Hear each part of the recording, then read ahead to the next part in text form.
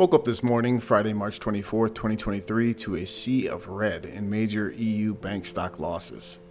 After last weekend's takedown and UBS's buyout of Credit Suisse for a few cupro nickel valued US quarters per stock share, it now seems the bank shorting crowd has begun taking dead aim at another major teetering global systematic important bank, or G-SIB, a major German one called Deutsche Bank.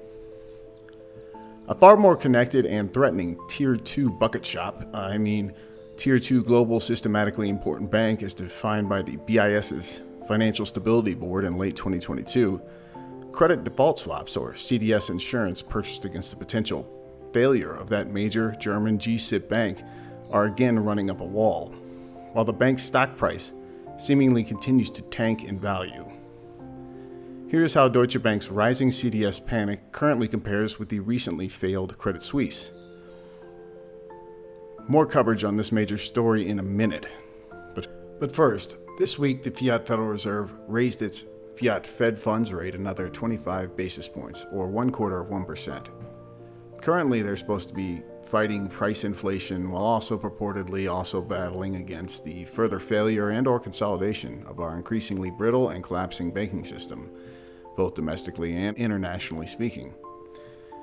The return of their infinite QE tool appears to be again driving up the Fiat Fed's balance sheet, rising again this week.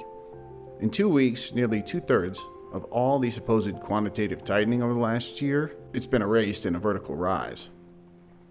Here's a look in nominal terms, the last 2 weeks ballooning of the Fiat Fed's balance sheet in relation to the COVID pandemic looting of the Treasury via untold corrupt PPP loans and the 2008 GFC apex. Here's a look as well at the Fiat US dollar spot gold price and how it's held up in the face of the second fastest raising of interest rates era by the full Fiat Federal Reserve since the secular inflationary 1970s. At some point, recession will likely hit hard and rate cuts will follow in due course. Typically, gold surges in such an environment. And add in the possibility that the fiat US dollar is at some point going to waltz into a secular bear market versus other commodity-producing emerging market countries' currencies, and the potential for gold to really get running gets ramped. Turning now to Russia and its increasingly friendly trading partner of China.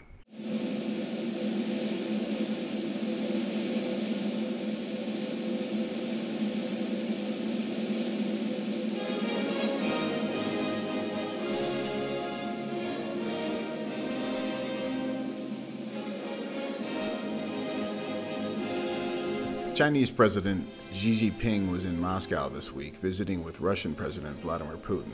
And while China continues stacking mass gold bullion imports from weak Western hands at clips not consistently seen for some time now, Russia also announced this week they stacked another 1 million troy ounces, or nearly 1 metric ton of official gold bullion.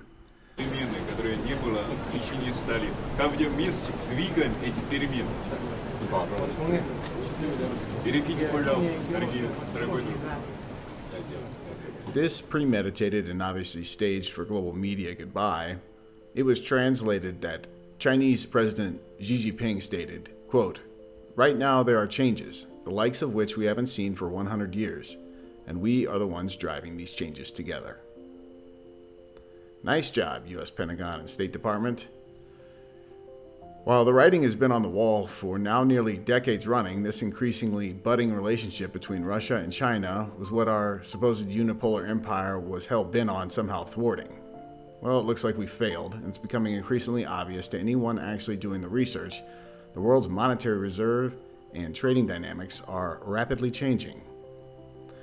Also, many perceive that statement to have meant the move towards a more multipolar world and a less US dollar-dominated unipolar one is afoot. A world in which gold reserves will certainly matter in terms of sovereign reserves, as it always has. Also, someone please tell me we're not just going to repeat a Roman Empire-like collapse, but worse, debasing our currency even faster, our once sound circulating currencies into, the fiat CBDC system coming? Please someone tell me we're not just going to repeat a Roman Empire-like collapse.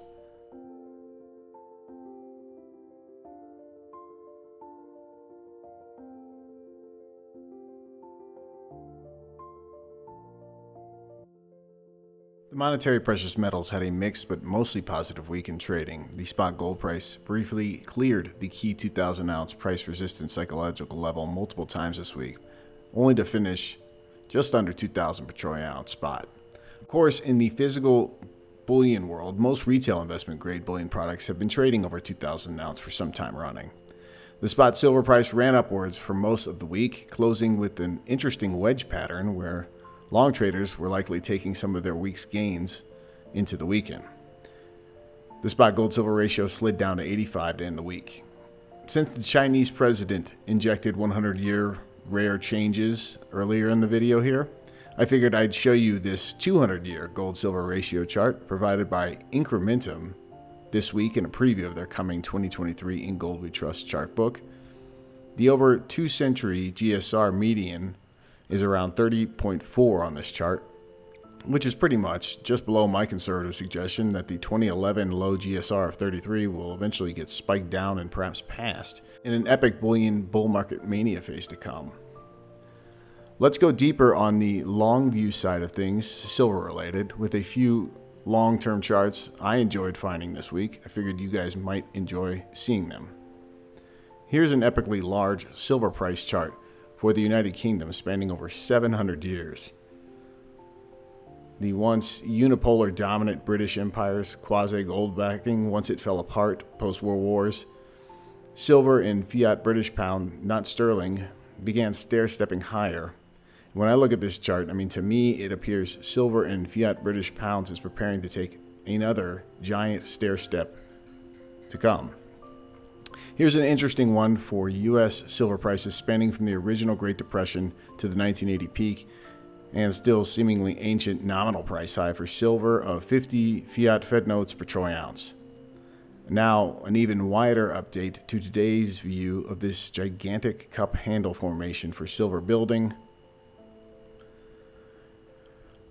Okay, let's get back toward present day roughly, focusing in on silver over the last handful of years. These are some of the near key price levels requiring breaching for a declared breakout in silver.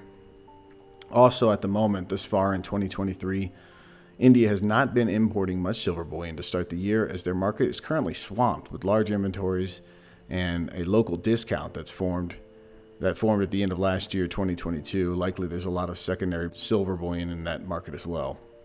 The world's second largest silver ore producing nation, Peru, is reporting large decreases in year-on-year or month-on-month silver mining from January 22 to January 2023, for instance.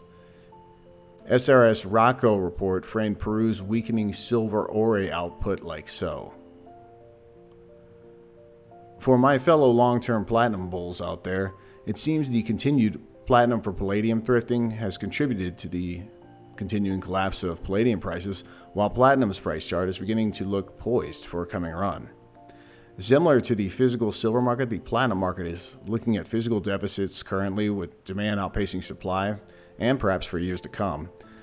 And that might be why China in recent years raided platinum NYMEX warehouse bullion inventories, not merely industrial stockpiling and thrifting out platinum industrial inputs, but also simply seeing good long-term strategic value for extremely rare platinum bullion piles currently priced at half of gold's.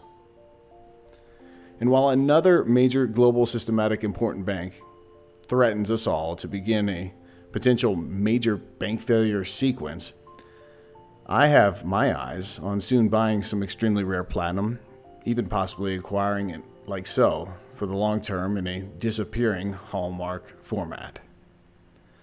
That's all for this week's SD Bullion Market Update. As always, to you out there, take great care of yourselves and those you love. If you enjoyed this content, be sure to give our video a thumbs up. To keep getting bullion-related news and industry insights, be sure to subscribe to our channel. Finally, hit that alert button so you know when we publish fresh content.